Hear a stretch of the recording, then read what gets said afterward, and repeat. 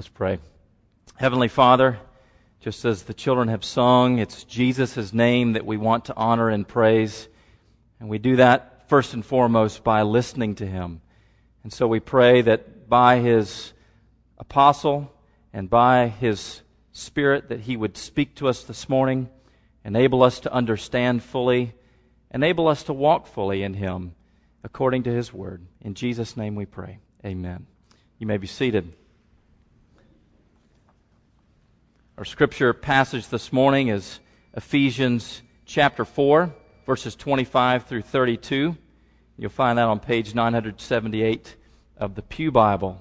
Ephesians 4, verses 25 through 32. Paul has been speaking about holiness, that's the mark of this new community, new society of the church that God is building for Himself. And he gives us some specific examples here of what that holiness is to look like. Paul writes, "Therefore, having put away falsehood, let each one of you speak the truth with his neighbor. For we are members one of another. Be angry and do not sin. Do not let the sun go down on your anger, and give no opportunity to the devil. Let the thief no longer steal, but rather let him labor, doing honest work with his own hands, so that he may have something to share with anyone in need. Let no corrupting talk come out of your mouths, but only such as is good for building up, as fits the occasion, that it may give grace to those who hear. And do not grieve the Holy Spirit of God, by whom you are sealed for the day of redemption. Let all bitterness and wrath and anger and clamor and slander be put away from you, along with all malice. Be kind to one another, tender-hearted, forgiving one another, as God in Christ forgave you." I was not and am not a runner, although I ran a lot for sports. But whenever you run by yourself, it's easy to set a very easy pace for yourself and not push yourself along.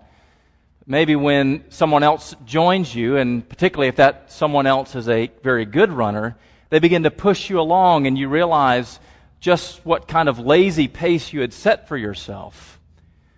In a way, that's a bit of what James talks about when he speaks of being a hearer of the word and not a doer, of looking in the mirror and forgetting what you look like and turning away. It's the kind of person who sets his own pace of pursuit of holiness and doesn't realize just how much of a easy pace it really is. And it's not until we look intently at the Scriptures that we begin to see God's pace for us in terms of holiness, so that we're then pushed along a little bit further. It's very easy for Christians to be content with being just a little bit nicer, being a little bit kinder in the way in which we relate to people, but not necessarily pursuing the particulars, the specifics about a life of holiness. And what Paul does here is give us some specifics. 5 in particular qualities of being created in the likeness of God in righteousness and holiness, as he has just said. And he speaks here of truth-telling, of righteous anger, of diligent labor, of edifying speech, and having a gracious attitude. But before we get to those particulars of the way in which we ought to live as Christians, we need to recognize the pattern of sanctification, the pattern of growing in holiness. It's what Paul described last week in terms of the putting off of sin and the putting on of righteousness. Because in each one of these examples that Paul gives, he does just that. He tells us both the negative, what we're to put off, and the positive, what we are to actually put on by faith in Christ. And it's important that we understand that both of these are vital to living a life of holiness in Christ. You might think of the image of Joseph when he was put in jail in Egypt. But then when he was exalted from jail to the court of Pharaoh, what happened? His old rags were taken off, he was washed, and new clothes were put on that were appropriate for the court of Pharaoh. And that's a picture, in a sense, of what it looks like for the Christian. We're to put off the old nature when we come to Christ, and we're to put on the new nature when we trust in Him. And that continually throughout the Christian life we put off sin and we put on righteousness. Can't fill a house with the good aromas of cooking unless you first take out the trash. And even if you just take out the trash, you can't fill the house with good aromas unless you actually start cooking. And we ought to be those kind of people who are constantly taking out the trash, but seeking to then live out the Christian life by faith in Jesus. What happens if we don't? What happens if we're more focused on one to the exclusion, you might say, of the other? What happens when we focus on putting off sin without really focusing on putting on righteousness? Well, you can seek to rid yourself of one sin only to fill that void with another sin. I have a friend whose mother was dying of emphysema, and he struggled to quit smoking, and he said, "This is it, I'm finally going to quit." And he took his cigarettes and he ripped them up and he threw them aside. Within a few days, he was chewing tobacco. It's easy to replace one sin with another. You might think of a person who is focused on materialism. They want to live for what this life can give them, all the possessions. And maybe they come to the point where they say, now this is not the life worth living. And they put that off, only to replace it with a sense of pride. That now I give away all my possessions and that person over there doesn't. You see, if we're focused on putting off without putting on righteousness, then that's the kind of person we become, replacing one sin with another. Or what happens if we ignore the patterns of sin in our lives and simply seek to put on righteousness? Well, it's like having a yard that's covered in kudzu and trying to go out and spread grass seed and expecting to have a good lawn. It just doesn't work. And so Paul wants us to recognize here the pattern of sanctification, the pattern of gospel living is always putting off sin and putting on righteousness. And so what are these particulars? Well, the first is this: truth-telling. Truth-telling. Verse 25 says, "Therefore, having put away falsehood, let each one of you speak the truth with his neighbor, for we are members one of another." We're to put away falsehood and be people who no longer speak lies. Which hints at the fact that at one time we were people who actually built our lives on lies. It wasn't just that we lied, but that our whole life was founded on a lie. And the lie was the same lie that Eve believed, that if I eat of the fruit, I will be like God. I will be master of my own domain. And that's the lie that every non-Christian builds their life upon. I am Lord, and there is no other. And every other lie that comes from that foundation is a lie to support it. Some people tell lies to guard their reputation, because after all, if I am the central figure in my life, if life is all about me, then I better guard my reputation. For other people, maybe they lie to get an advantage. Think of selling a car and somebody asks you, what are some of the troubles you've had with this car? Well, I haven't had any troubles with this car. It's been great. It's hardly ever been in the shop. Lie to get an advantage on the sale. Maybe it's making an excuse for why we can't do something. I'm sorry. I'm too busy. I've got other things I've got to do. I'm too committed. I've got errands to run. When we're actually free and we have the time. Sometimes it's just being late. I'm sorry, there was an emergency. It came up and I just couldn't get here any quicker. And we tell these lies to our advantage. Why? Because if we've given in to the lie that Jesus is not Lord, but I am Lord of my life, well, then I'm the most important person in my life, and I better guard myself. Point being that every lie that's told is in protection of the greater lie. In other words, all lies come from false theology of believing the wrong things about God and believing the wrong things about ourselves. And so what Paul does here is say, having put away falsehood, let each one of you speak the truth with his neighbor.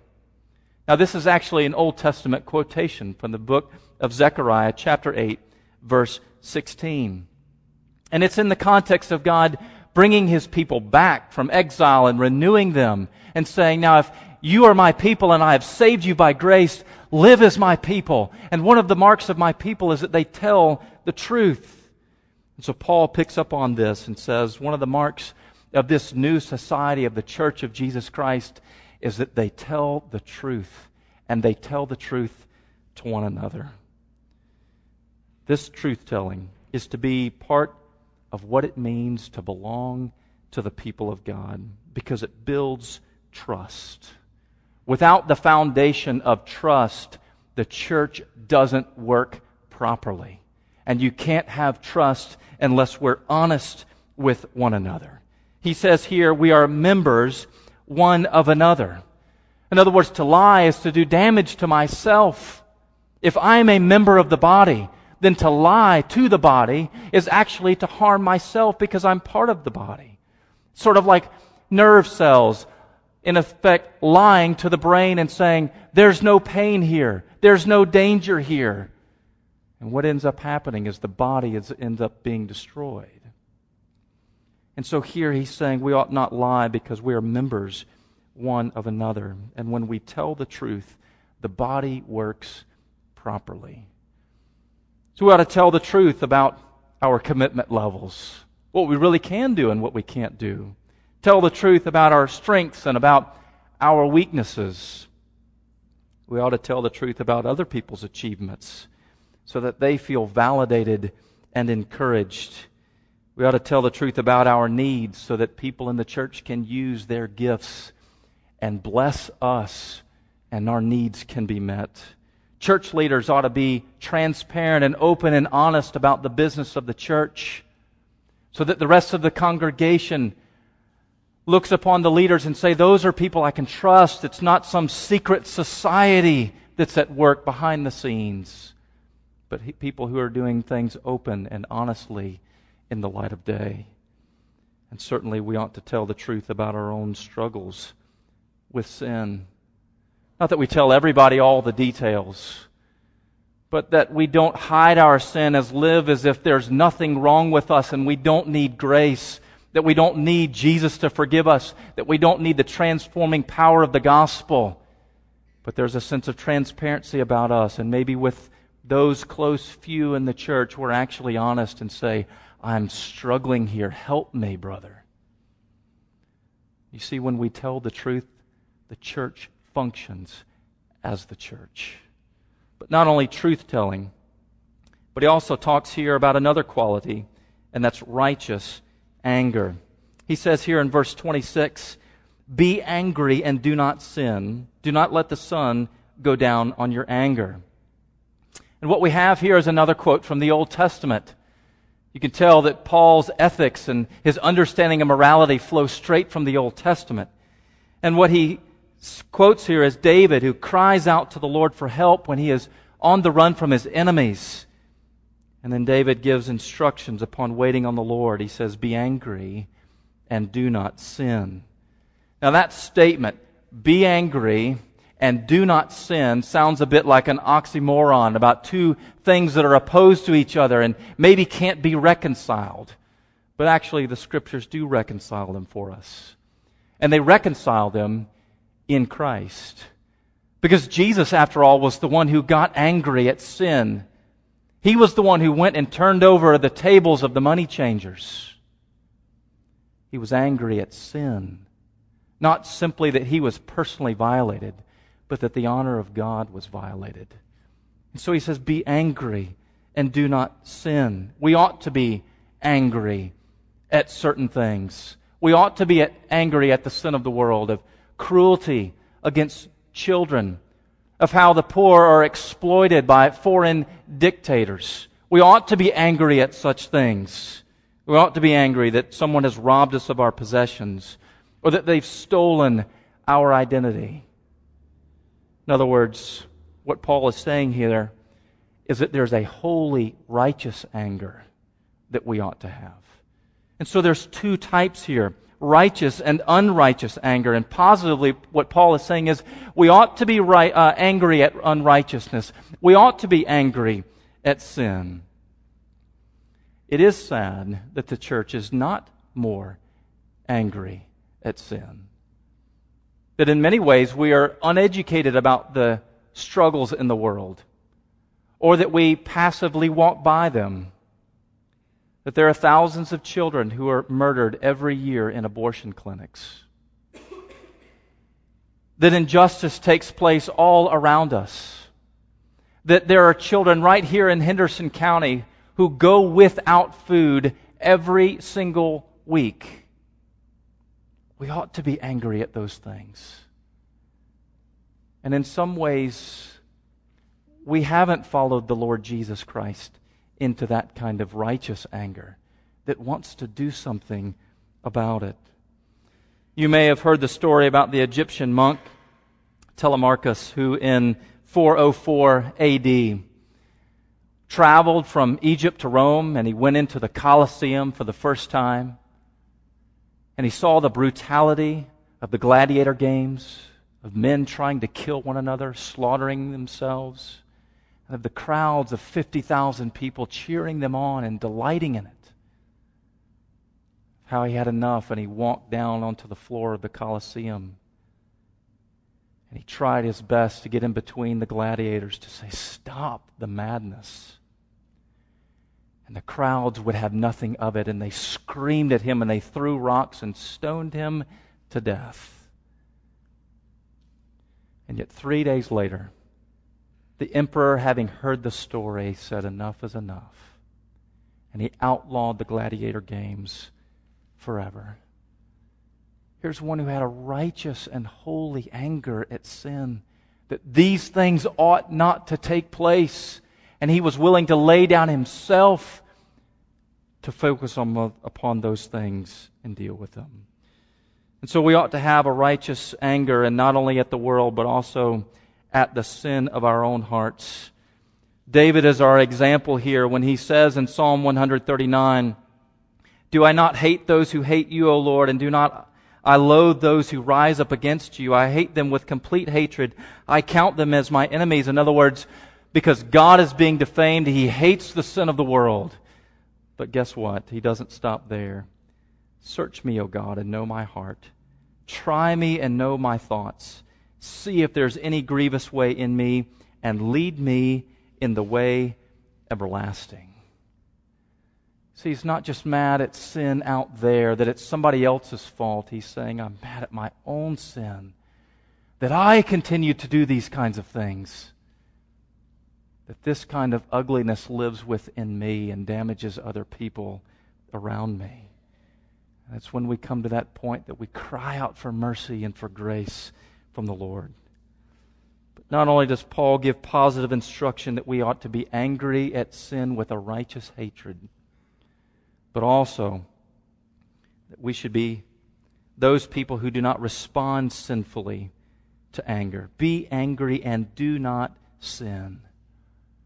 Personal retaliation, vengeance, uncontrolled outbursts of rage, silent stewing and plotting, indifference towards someone else that gives them the cold shoulder. He says this ought not to be part of our response. Be angry and do not sin. And not only does he address the response, but he addressed the length of our anger too. He says, "Do not let the sun go down on your anger." Now it's interesting that Paul actually diverts from Psalm 4, verse 4, where David there says this, "Ponder in your own hearts on your beds and be silent." So be angry and do not sin, and then ponder in your own hearts on your beds and be silent. So he's taking this command of be angry and do not sin and giving a particular application and saying, you ought to ponder in your own hearts before you rashly do something that will be even more harmful than what has already taken place. Paul wants to give a different application of it. And what he says here is that we should not let the sun go down on our anger. So while David is concerned with waiting patiently on the deliverance of the Lord, Paul is concerned about the unity of the church and that our anger might not be a corrosive force that destroys the church from the inside out.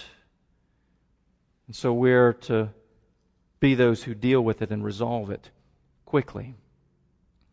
Now, this could mean that we're supposed to resolve the issue before we go to bed. That's often how it's interpreted.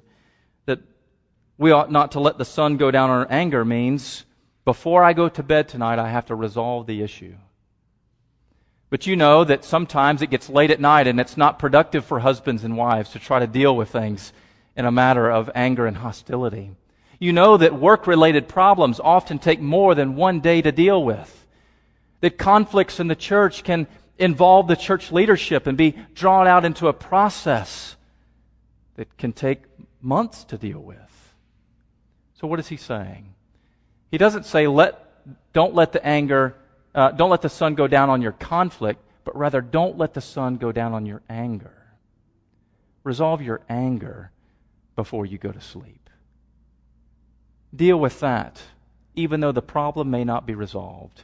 Our anger ought to be put aside, because undisciplined emotions, in which all night long we're stewing on our hatred and anger, or all the next day, or into the days and weeks ahead, that's what's counterproductive to the body life of the people of God.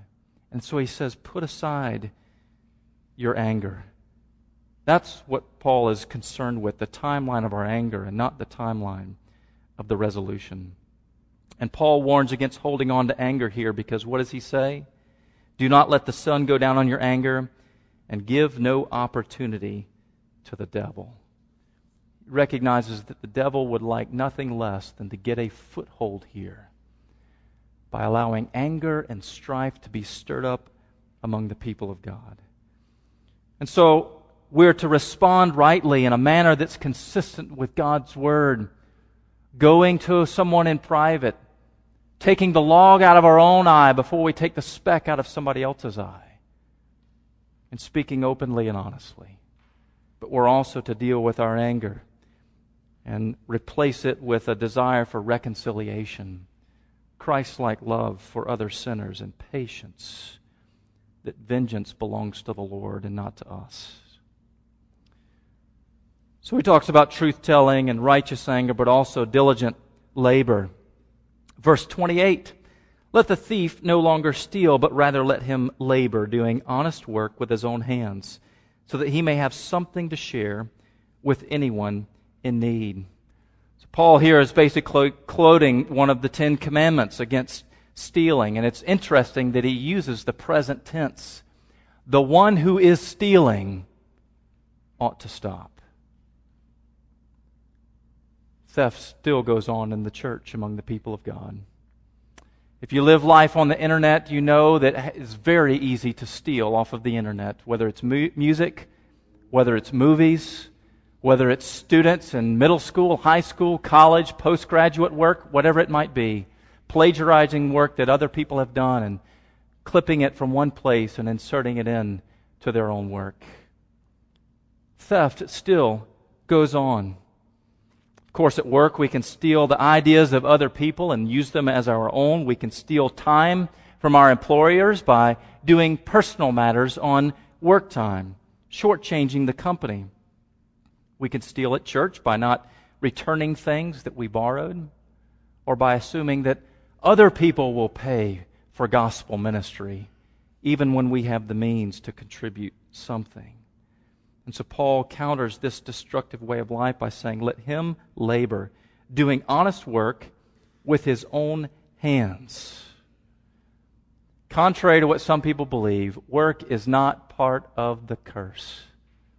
It is part of the noble work of imaging God in the world. And Paul says we ought to be those who work, and work hard. And one of the reasons is this, that we might give generously to those in need. That's what he says. Work so that we can be those who contribute, not simply those who receive. That's the picture of the early church, isn't it? In Acts chapter 2, where people were selling their possessions and giving to those in need. We labor so that we can bless other people, so that we can provide for our family, so that we can provide for our church, so that we can provide for our community. It gives a whole new meaning to career. Career is not simply me establishing my name, establishing my kingdom, and establishing my possessions. But it's about me laboring so that I can be generous with others. After the Lord Jesus Christ, whose work was so that he could share graciously. In fact, he shares all of creation with his people. And so we ought to be those who are mature Christians, wanting to take responsibility for the welfare of others. Well, the fourth thing is this: edifying speech. You know the phrase, sticks and stones will break my bones, but words will never hurt me. That couldn't be any further from the truth. You know the power of words and just how destructive they can be, and Paul knows that. And so he says here in verse 29, let no corrupting talk come out of your mouths, but only such as is good for building up, as fits the occasion, that it may give grace to those who hear. Let no corrupting talk or rotten talk come out of your mouth. It's the same words that Jesus uses when he speaks of that bad tree that bears bad fruit, the bad heart that bears bad fruit in life, particularly with corrupting, rotten, putrid language. And it's not just profanity. It's lies, it's slander, it's words that are meant to hurt other people. It's teasing and nagging. It's coarse words. And he says, instead of that, our speech ought to build one another up, encouraging, comforting, cheering one another, to motivate others to do good. This is the power of words. And God himself knows the power of words and continually speaks good words to his people. To say, you're my children. You're dearly loved. I delight in you. And we ought to speak those kinds of words to his people as well, to build one another up, as fits the occasion here. And why? That it may give grace to those who hear. Just as God's words give grace to each one of us, our words give grace to each one of us as we speak the truth in love. Well, the final thing here, beyond edifying speech, is a gracious attitude. In the last two verses, 31 and 32, Paul contrasts the person with hostility in their hearts versus the person with forgiveness and tenderheartedness in their heart. He says, let all bitterness and wrath and anger and clamor and slander be put away from you, along with all malice. Be kind to one another, tenderhearted, forgiving one another, as God in Christ forgave you. He says here, we ought to put away this bitterness. We ought to put away anger. We ought to put away clamor, which means shouting and crying out. And instead, we should be kind, tender-hearted, and forgiving one another. Forgiveness, a willingness to forgive, is the foundation of a gracious attitude towards others. Sometimes that even means forgiving people who have never asked for forgiveness. Because we can forgive people in the personal realm and still seek justice in the judicial realm. Those two are not contrary to one another. And Paul says we ought to put away our anger and forgive one another, even if it means pursuing justice, that other person would understand their crimes, understand what they have done to offend the body, and be corrected by them. But the attitude that we should possess is one of forgiveness. And Paul tells us why. He says, as God in Christ forgave you.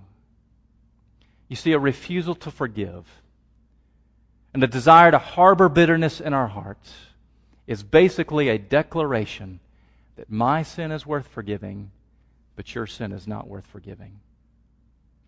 That it's okay for Jesus to die for my sins, but it's not okay for me to forgive you of your sins. When we understand the grotesqueness and the ugliness of our sins and the cost that Jesus has paid, then we become willing and ready to forgive quickly, to let go of bitterness and malice and rage, and embrace forgiveness. And you know you've truly forgiven people when there is no more bitterness and wrath and anger and clamor and slander and malice, but rather kindness in your heart and tender-heartedness towards others. Fairly weighty statements from the Apostle Paul. And he tells us the central reason why they're so important.